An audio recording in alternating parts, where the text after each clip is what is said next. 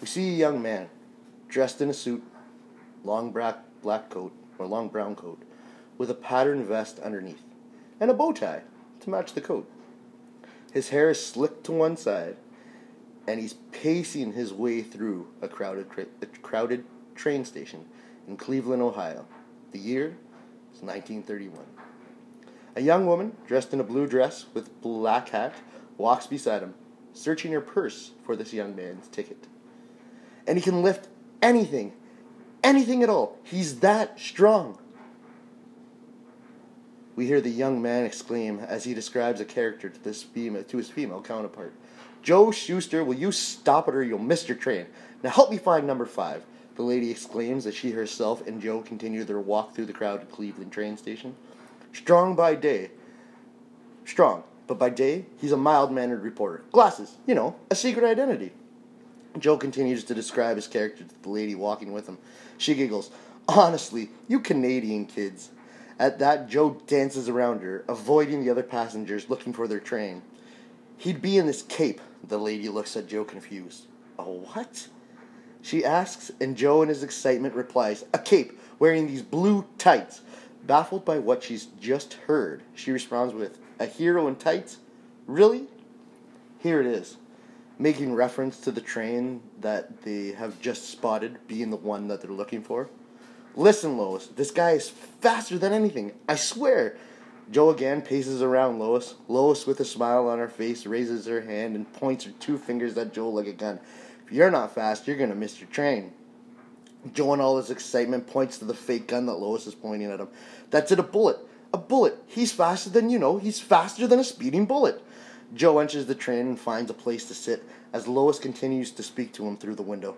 Come on, get on it. No one's going to read a comic strip about a strong man in tights, Joel. It'll never fly.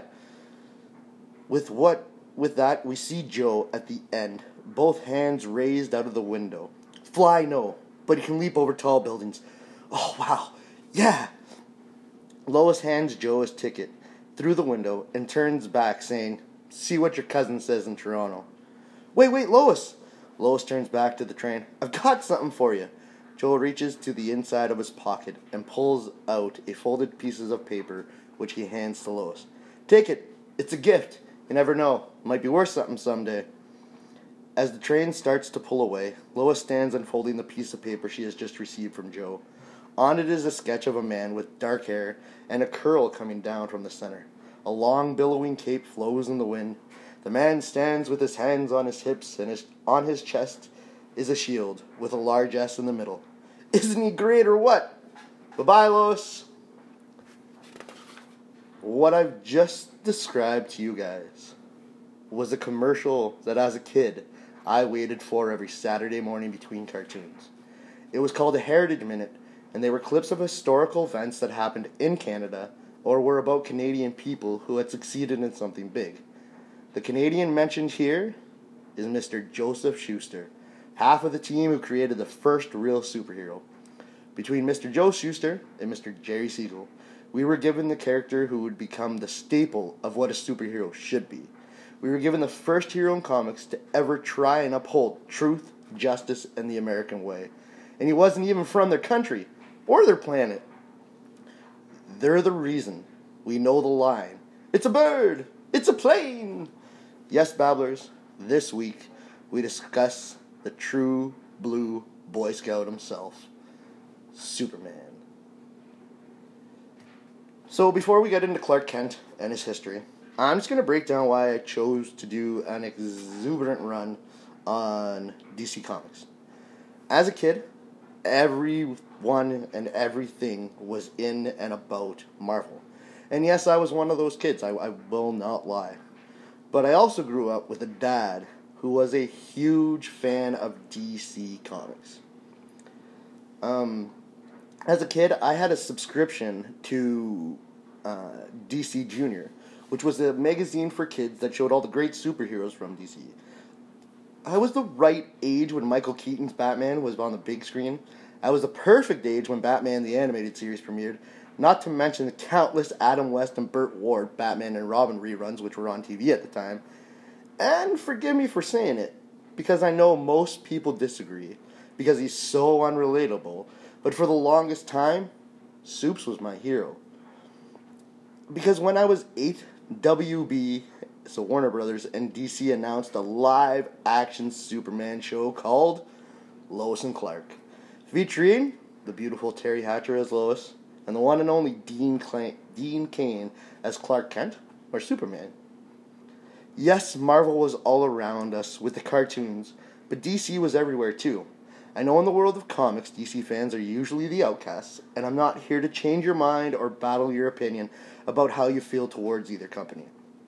But if you're willing to listen to the history of these characters, you might see that Supes is more than just a crazy overpowered alien, and that Bruce is more than just a rich orphan. I hope to shed a little light on these characters who might get overlooked. So please, just give it a chance and join me on a babble about the universe that is DC, starting with the OG himself, Superman. So hello everybody, and let me welcome you all in. This is episode 1 of the DC run that I'm doing, and it features Superman. So 2 minds behind Superman, Jerry Siegel and Joe Shuster. They did not meet until 1932 while attending high school in Glenville, Ohio. It was during this time that the two bonded over their love for fiction literature, mostly science fiction. Siegel himself had aspirations of being a writer, while Shuster had dreams of becoming an illustrator, which seemed like a match made in heaven from the start, right? In January of 1933, Siegel published a story entitled The Reign of Superman in his own self-published magazine called Science Fiction, The Advance Guard of Future Civilization. The main character is a bald homeless man named Bill Dunn. Dunn is tricked by an evil scientist into drinking some sort of experimental drug. The drug gives Dunn the powers of mind reading, mind control, and clairvoyance. Bill Dunn uses these powers maliciously, mostly for amusement and self-profit. That is until the drug wears off and Bill Dunn is left as a homeless vagrant all over again.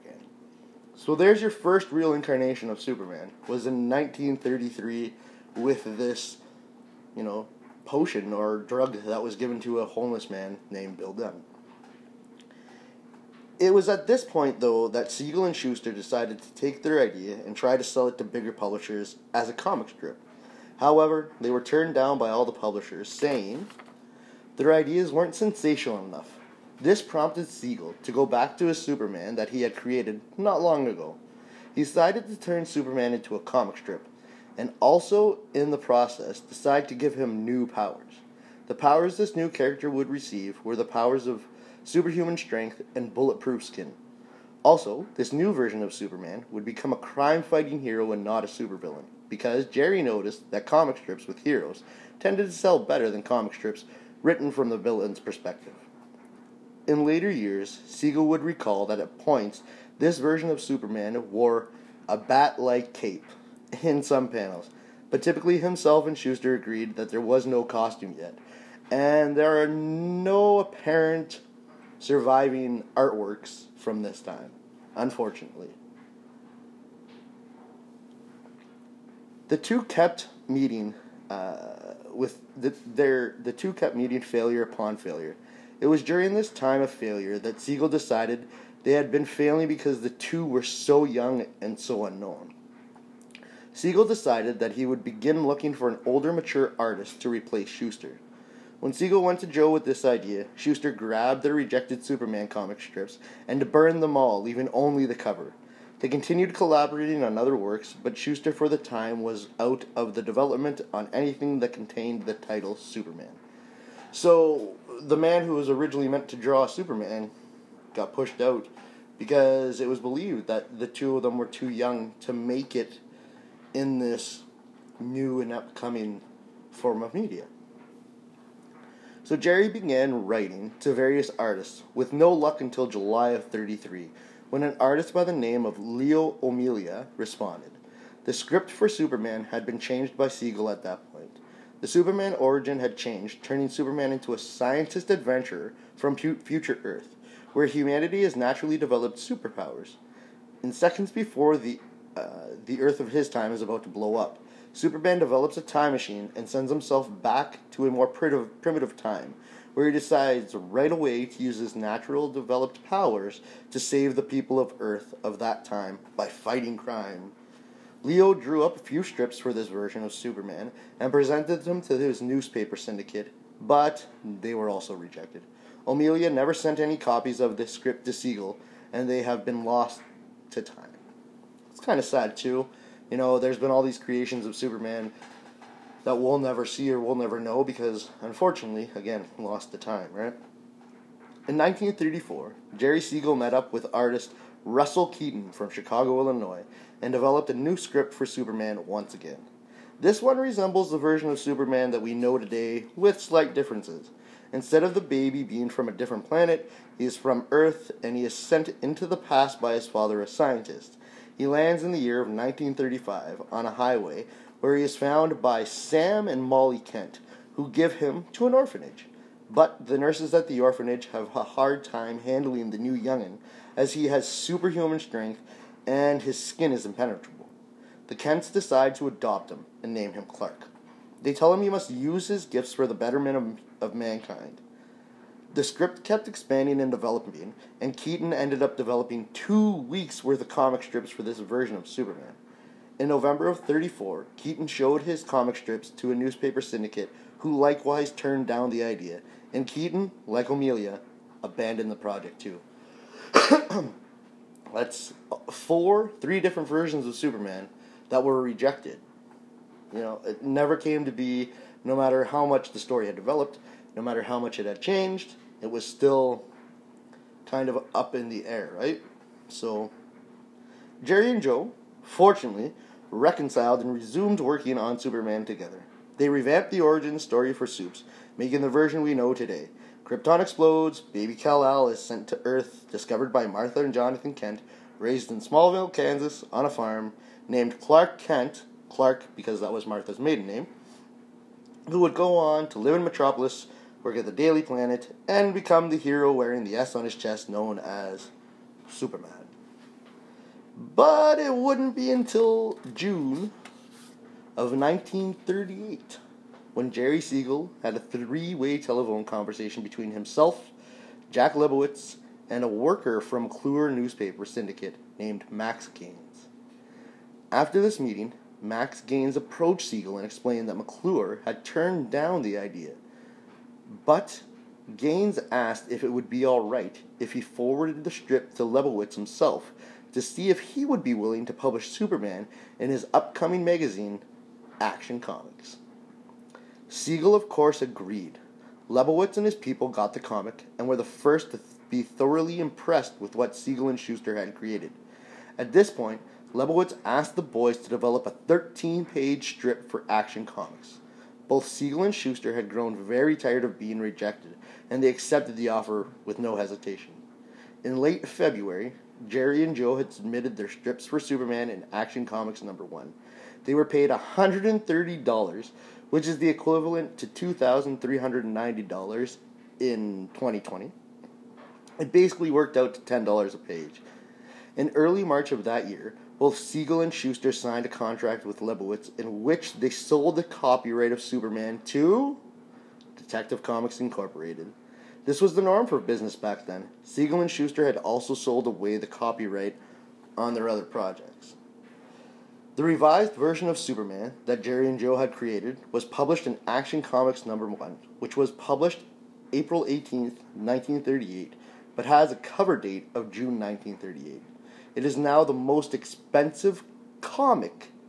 The last known copy that was sold for $3.2 million. It was graded at a 9.0 and was bought by a man on the day of its release in 1938. He lived in the higher altitudes of West Virginia, where he kept the comics stored with other magazines. Due to the dark, cold, cool, dry conditions, the wear and age of the comic is basically unnoticed. When the original buyer passed away, Darren Adams, a comic book store owner, was called and purchased it.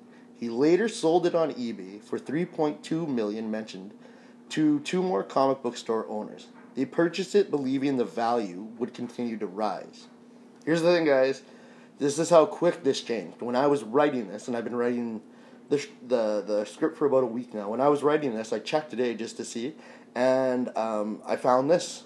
So, as I was doing research for this, it was brought to my attention that the above issue, which I just mentioned, lost its number one place for most expensive comic this year. On April 6th, 2021, ComicConnect.com released a statement that an issue of Action Comics number 1 had just sold, narrowly breaking the record at $3.25 million. The seller purchased the comic in 2018 for $2 million originally. That's crazy.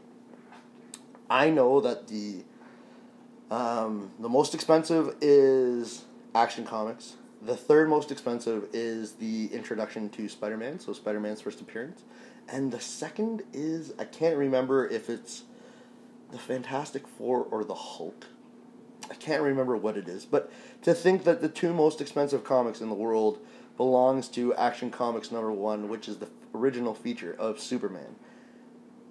What's crazy about this is that there are only known to be 80 to 100 still left in existence. Now that sounds like a lot, but how many of them are still in conditions where you can read them? Because remember, they only wrote 13 pages in a 25-page magazine. Which is usually what comics run at. They go from anywhere from 1 to 35 pages, I'd say, in a regular standard issue. But back then, because it was in a magazine, just like any other magazine, they were divided into segments, right? And different chapters. So Superman was the first appearance. It was the first time he was featured. It was the fastest selling magazine at the time because of this new superhero, right? So first in comics, we have the golden age of comics, which is the period between 1938, when Superman was first published. The end date is a little harder to nail down, but most agree that by the mid-50s, so 1955, the Silver Age of comics had begun. So I mention this because the golden age of Superman were what we call, or what I call, most fans call, the campy years. I like to call them this because this is where the Boy Scout and genuine nice guy comes into play. It was during this time that Superman was taking on crime lords, mafia, gangsters, corrupt politicians, Nazis, and the like, while also saving cats from trees. For much of this era, although they had sold the rights, Jerry Siegel and Joe Shuster were very much involved in the development of the character. But it wasn't long before there appeared to be more writers and artists coming in and doing more with Superman. So the Silver Age of comics comes along, and what an age of comics it was. This is when things started to get a little more confusing, and even as I wrote this, and I know the history of it, it was confusing for me rereading this. The Silver Age was the time when the multiverse was being created. Meaning on one Earth, you would have one version of Superman, and then on another Earth, you would have another, and on another Earth, you would have another, and so on and so forth. This version of Superman from the Silver Age is from a planet of the multiverse called Earth 1. It was decided by publishers of DC that the comics of Superman developed between 1938 to 1955 were about a Superman from a planet called Earth 2. However, because there were so many comics out at the time that involved or featured Superman, it was really hard to tell the difference between one version or the other. It was easier when Earth's 1 Superman was younger. There were features made of him as, the baby lifting the Kent's truck on the way out. So he was known as Super Baby. And comics later featured the adventures of Superboy. Both these versions were in continuity with Superman from Earth 1. So, again, I'm sure most of you, if you guys are here, you might know a little bit about comics. But the thing about comics is that because there was so much development from the time they started up until now, no continuity really stayed the same. It kind of verged and kind of missed and mashed, and that's why you ended up with so many different things for so many different characters, Superman being one of them, right? So,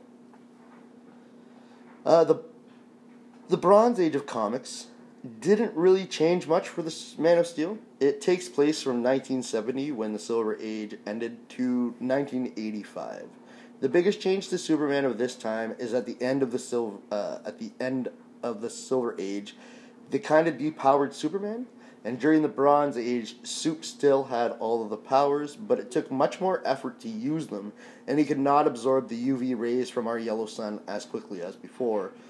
So, because Superman was so strong, they decided at this time that they would knock him back a bit, which is understandable.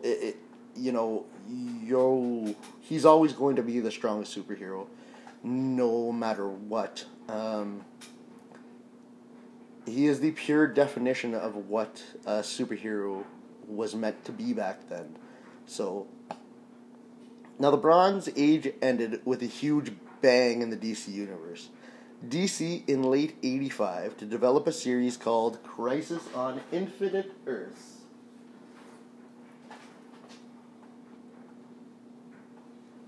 And if you watch any of the Arrowverse, you have heard this mentioned, but trust me, it's nothing like the comic. The reason for this was so that DC could bring the multiverse to an end and make one Earth with one continuity where all the heroes had one timeline. Now, I'm for sure not going to go into a big explanation on this, because I'm going to do a show about all the crises in the DC universe. But this was the big one and the first one. And as I stated, it was meant to bring the continuity of DC together.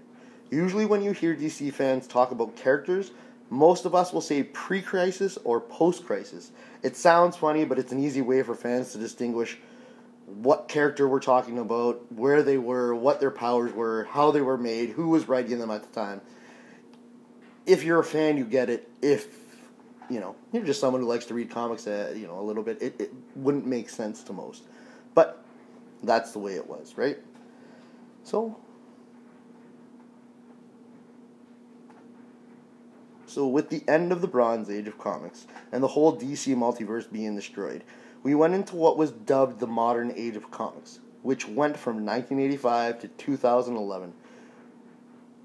It ended in 2011 because of the Flashpoint paradox, which again rewrote continuity for the most of everything.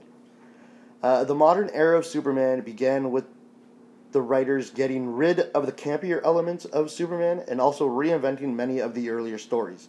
However, over the years, because so many writers had written for the comic, some reintroduced some things from previous incarnations of the Man of Steel, such as Supergirl and Krypto, the Superdog. So, now this is something I'd like to clear up with so many fans of comics. The modern era of comics also held two big stories on either side of the competition. In Marvel, we had the Clone Saga. This is the first one, so this is not the one that was written in the 90s. The one written in the 90s was the Clone Saga, which featured a clone of Peter Parker himself. That was what Marvel had. And DC had what's hanging behind me. The Death of Superman. Now, what most fans forget is that the Clone Saga, featuring Marvel's most well-known hero, was actually meant to help Marvel out of filing for bankruptcy. If you guys can, get Chopped in here right now so that I can explain this to him, so that he realizes that it wasn't DC who needed saving. It was Marvel. So, again, Marvel's most well-known hero was actually meant to help Marvel out of filing for bankruptcy, but it didn't work. Fans were pissed with the Clone Saga and were pissed to find out that the real Spider-Man wasn't Peter Parker. It was the clone Ben Reilly, or what we thought was the clone. So much so that Marvel went back and took it out and changed all of it. Because fans were so damn pissed. That's how bad it was. But it seriously sent Marvel into turmoil. But on the other hand, in 1992, DC got together, the writers, and said, what are we going to do? And as a joke, because it was always a joke to them, the writers always said, we should kill Superman. Except this time it took. The Death of Superman introduced one of the most feared supervillains of DC of the time, and that is Doomsday. The one story seriously kept DC above the line for a full decade. From the death of Superman, we got the reign of Superman with Steel, Superboy, the Eradicator, and Cyborg Superman. After that, we needed someone to actually help out and get rid of these Superman. And who better than the Man of Steel himself?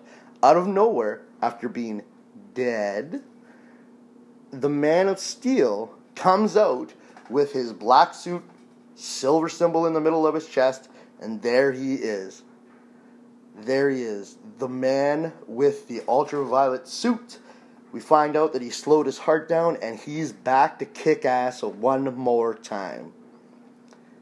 Unfortunately, from there, we kind of get a little silly with Superman, and there was this silly Transform series that happened where Supes developed electrical powers and had a blue suit and harbored electrical powers, like I just said. Then he split himself in two, and we got the red suit Superman. Needless to say, not everything during the 90s and Superman history was great, but it did show that Superman still had enough pull in the market to keep a company going. As much as people like to think DC needed Marvel when it came to DC versus Marvel, it was actually the other way around. There was a reason Marvel was pumping out so many cartoons at the time. It was to save the company. But remember, five cartoons were made. Fantastic Four, Silver Surfer, Iron Man, Spider-Man, and the X-Men. 2 of those shows lasted more than a year, and that was Spider-Man and X-Men. I can't go on to explain how much this bothers me, and it's not that I'm not a Marvel fan. I like Marvel. I like what they do. I like some of the stuff they bring. But it's infuriating for most fans when you find out that DC was kicking ass in the 90s and was willing to help out Marvel, and yet everybody thinks that it's the other way around. DC owned comics until Marvel got the until Marvel got the Marvel Cinematic Universe. And remember, Iron Man #1, I guess it's part of the cinematic universe because it starts the story. But it's not really until a certain point that you bring all the characters in that really happened, right? There's a lot that people don't realize that DC was doing and making and progressing while Marvel was still trying to hang on.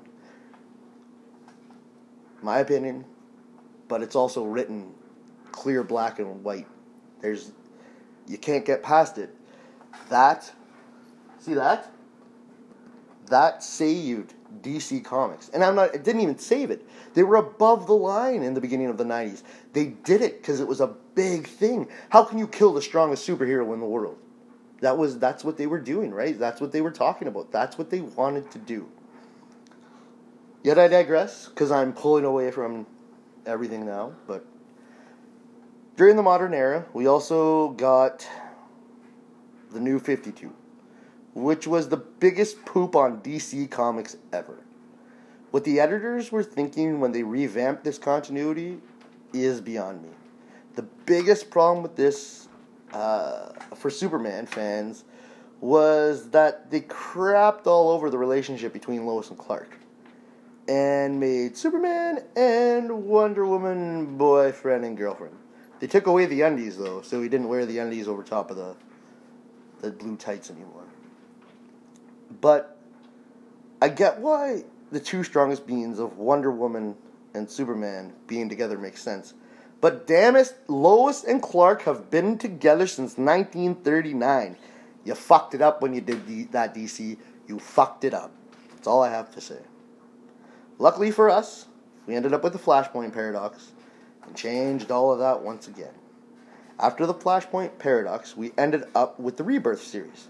This got a little confusing at the beginning only because Supes ended up being a combination of two versions of Superman, holding both memories from both versions. You're right, Brick. The art was next level. It was. The stories weren't the best, though. It was strange, but in the context of the comics now, it works really well. It was during this time that we get to see Clark be a father to his son, Jonathan. John has all the same powers, and it's great to see Clark in this light after so many years. It's also an amazing twist because Bruce, Batman, is also a dad to a son named Damian. And John and Damian are featured in their own comic called Super Sons, where we get to see the next generation develop and kick ass. It's super cool to see, and it's really neat to see Clark as a dad. I mean, the character's been around since 1939 or 1938. Where else were we going to take him? It's cool. It's a really, really neat thing to see. It's really super cool, I think, to see, a more relatable side to Superman, as so many people say, because he's so strong and because he's so over the board and everything, that he's not relatable enough. But you give him a human characteristic like being a dad, and it makes him relatable.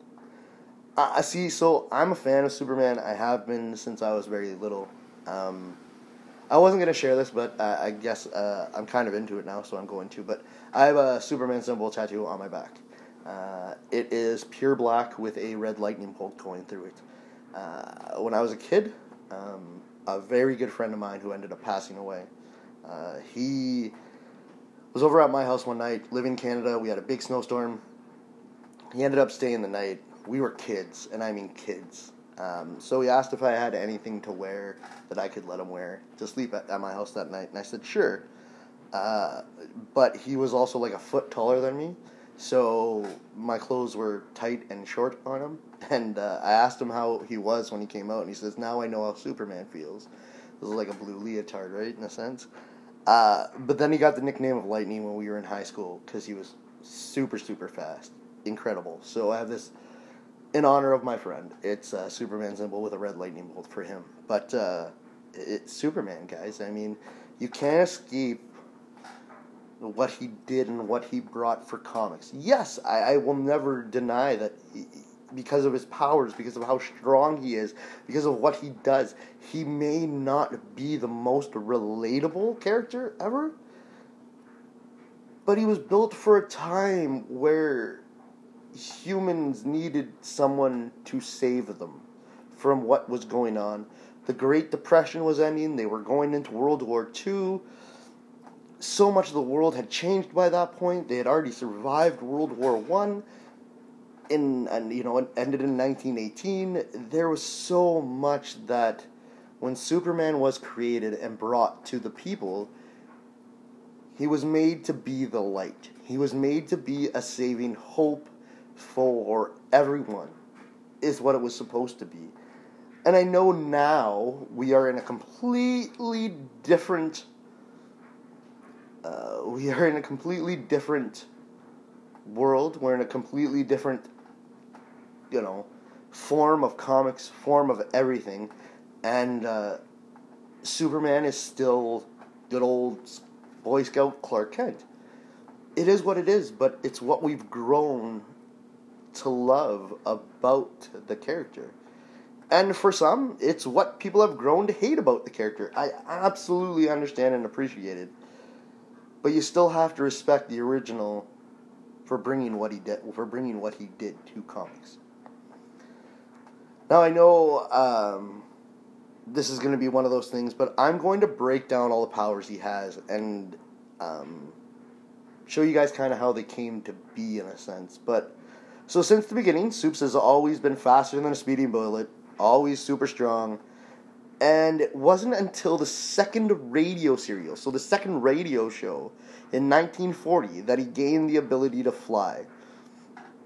So 2 years after he was created was when he got the ability to fly, and again, it was during a radio show, so they used to tune in on a Saturday night, and instead of watching SNL, they used to listen to the Superman serial show, which was, actors acting out these little stories of these characters. So it was during that time that they introduced Superman and Flight, or Superman's Flight. He gained the ability of X-ray vision in Action Comics number 11 in 1939, and this was also when we were told that he was weak to lead, or that he couldn't see through lead. His heat vision came in 1949 in Superman number 59, It was also in Action Comics number 11 that he developed the ability of super sensitive hearing. Finally, it was 1963 Action Comics 300 that they finally revealed that Superman got all his powers from our yellow sun. There was a time where it was kind of like tossed up in between on he only got his superhuman strength from the yellow sun, the rest of it was a development thing. It kind of went through the wash a whole bunch. But it was here that they actually showed you that he got his full power and his full ability from our yellow sun because it's young, whereas his sun, which was what destroyed his planet, Krypton, was old and dying. It was a supernova, it was ready to go. That's the idea behind it. So his weaknesses have also changed over the years. There are tons of different types of kryptonite, each doing their own thing to the makeup of Clark's DNA. Most commonly known as the green kryptonite, which makes him weak and will eventually kill him. There's also red, blue, gold, white, and black, each again with their own effect. Gold permanently nullifies Soup's powers, red takes away his inhibition, and black kills him, basically. Superman is also susceptible to magic, and I mean any form of magic. It doesn't matter if it's spells, antidotes, anything magical can be used against the Man of Steel, including enchanted weapons. So any weapons that Hawkgirl or Hawkman are going to use made of ninth metal, gonna work. Any spell that Satana cast, gonna work. Anything that Dr. Fate does, gonna work. He is much more susceptible than we believe him to be, especially with the development over the years. There we go. There have been countless, and I mean countless, alternate versions of Superman in the comics themselves. Some of the best known are All-Star Superman, where Supes is dying of a solar overload. In trying to save a team exploring the sun, Superman saves them by developing the ability to project his bioelectrical aura. Don't ask. This save was planned by Lex Luthor, and it's discovered that Superman's new level of power is also killing him. This was written by my least favorite comic book writer, Grant Morrison, and it was not well received by fans and critics. Unpopular opinion. Grant Morrison sucks. He's horrible. I can't say enough bad things about him. I'm sorry. I understand if people like him. I get it. But he wrote Final Crisis, which was a knock. He wrote Batman Rest in Peace, which was All-Star Superman. It wasn't so good. And I had to convince my wife to watch the movie. And even then, we watched it, and she was like, it's not great in any sense of the word. But you can check out the movie if you want. There's an animated film called All-Star Superman, and you can check that out. Most people know the Superman from Injustice, the video game, and later adapted into a comic book. This Superman is tricked by the Joker into thinking Lois Lane is Doomsday, and he accidentally kills her. In his fury, he kills the Joker, lobotomy style. It gets worse as Superman finds out Lois was pregnant when he killed her, and we see a dictator Superman take over as the world crumbles to an all-out war between Superman supporters and rebels against Superman. It's a great story, and they're supposed to be coming out with an animated series for it, which might bring a whole bunch of new people into it. We also have Mark Waid and Alex Ross's Kingdom Come. There you go. So this version of Superman, it's based in the future, where although the superheroes still stand for truth and justice, they're a little more ruthless in dealing with the bad guys. Superman again still holds to the true blue Boy Scout persona, but he's over the top and for sure doesn't think twice about what he's doing. So it's for sure a very different version of the Man of Steel himself. I really like this next version of Superman. He was featured in Final Crisis. He's been featured in a couple of the alternate universe stuff. He's really cool, and I really like him. So Earth 23 Superman is a version of the character. Is an awesome version of the character, sorry. He's the first African-American version of Superman. He comes from an island on Krypton and landed on Earth in the middle of a highway. He was kind of designed to look like former President Barack Obama. His name is Calvin Ellis, and he's more than just a reporter in this version of our hero. He's actually President of the United States. So, this is a really cool version of him. He runs the U.S. He's the president. He does everything while also saving the world. It's awesome. He's such a cool take on Superman. Very, very cool in my opinion. This is a cool one too. So we have, it was called Secret Identity Superman. Is one of my favorites out of all of these. In this alternate version, Clark Kent exists in our world and is teased frequently for having the same name as the comic book character. He discovers he has powers like Superman, and he uses them to fight for good. It's a cool look at the Man of Steel as he's a teenager and he's very inexperienced. There was nobody there to teach him. But at least he has our comics to learn from, right? It's a really cool take. It's awesome to see how they plan this, how they moved with it. So, so cool. I could keep going on the alternate versions, but I'm going to end it with my favorite. And my favorite is Red Sun. If you see the symbol there, you might be able to figure out a little bit about what it's about. But Superman Red Sun is spelled S-O-N, like a father's son. This story is what would have happened to the mythos if a young Kal-El ended up landing on a farm in Soviet Russia. This in turn makes Superman a pawn of the communists. Like the Injustice Superman, this one rules by force, fear, and strength. But where there's an alternate Superman, there's always an alternate Batman to try and keep him in check, along with an alternate Wonder Woman to help.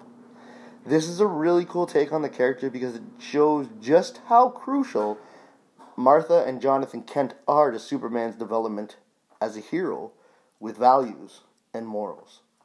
It sounds silly when you think about it, but what happens if Stalin would have raised Superman? Who knows? You wouldn't have ended up with True Blue Boy Scout that we ended up with. You would have ended up with the Red Army.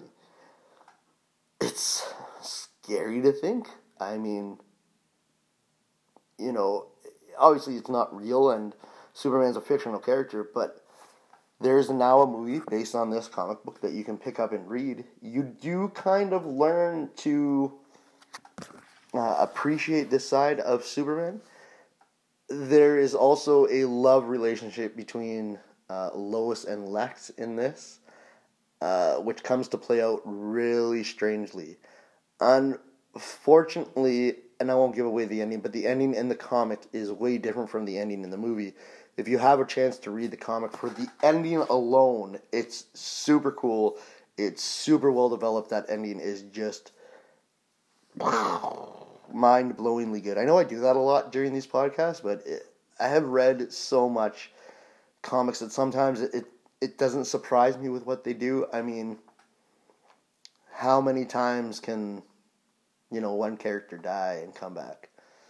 There's a lot of stuff that happens in comics that we kind of laugh about and we don't really move forward with, but there's some things like alternate universe stories that happens that are just so well written and so well received that it really makes you take a different look at your superheroes that you love. So I know there are movies and TV shows and radio serials that we could jump into, but I'm going to save those for when I break down the movie universes that have been done for each character. So I'm going to do Superman like I did right now, but then I'm going to go back into the movies and the TV show at a later episode once I get through a bunch of the characters in the DC realm that I want to do. So thank you, Babblers, for joining me on my first babble about the DC universe. by babbling about the one and only Man of Steel, the last son of Krypton, the true blue hero, Superman. So if we started with Superman, I mean, you must know what's coming next, right? He was orphaned at the age of 8 after watching his parents be killed in the back alley after an opera show. He made it a point to find out who killed his parents and to strike fear into other criminals in Gotham. He goes by many names. The Dark Knight, the Detective, but we know him as Batman. Next, we jump into the playboy billionaire, Bruce Wayne. Please join me as we walk the crime-filled streets of Gotham and jump the skyline with Batman. So until next time, babblers, please remember, Babylon.